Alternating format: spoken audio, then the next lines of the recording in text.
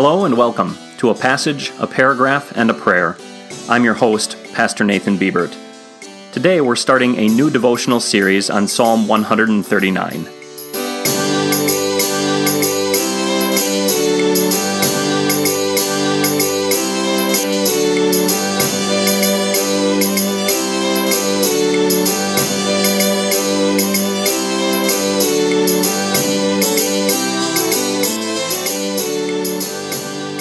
Listen to Psalm 139, verses 1 through 6.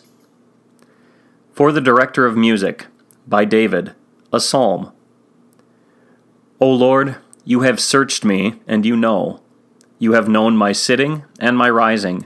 You have noted my intentions from afar. My traveling and my lying down you have sifted, and with all my ways you are habituated. For there is not a word on my tongue, but that you, O Lord, already know all of it.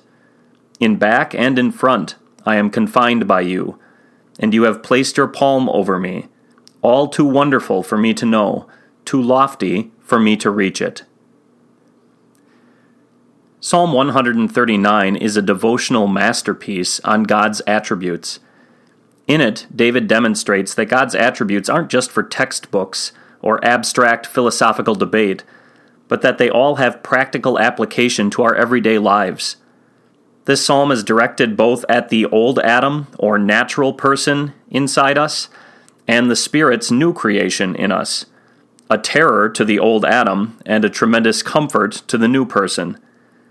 Here David highlights especially God's omniscience, his all-knowingness, and especially God's knowledge of us individually. There is nothing about me that God does not know. I cannot escape him by moving or by distance, and he doesn't drop his guard when I am idle and still. He watches all of my ways, seen and unseen, with interest. He knows what I actually do, the plans that lead to what I do, and what I would have done in different circumstances, or what I would have liked to do. He knows the words that I speak before I speak them, and he knows the words that I say even when I don't actually speak them. He is in front of me, behind me, over me. I cannot even begin to comprehend how well he knows me from every conceivable angle. There are no secrets I can keep from God. We pray. O Lord, when I think of my sinfulness, your knowledge terrifies me. But when I think of your grace and mercy in Christ Jesus, your knowledge calms and comforts me. Forgive all my thoughts, words, and actions that run contrary to your will, including those of which I myself am unaware.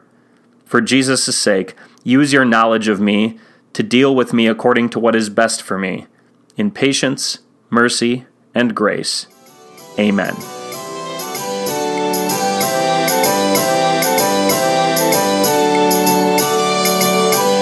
A Passage, a Paragraph, and a Prayer is a podcast of Risen Savior Evangelical Lutheran Church in South Austin, Texas. If you'd like to learn more about Risen Savior's ministry, you can email me at pastor@rslutheran.net, or you can visit our website at www.risensaviораustin.net. Until next time, thanks for listening.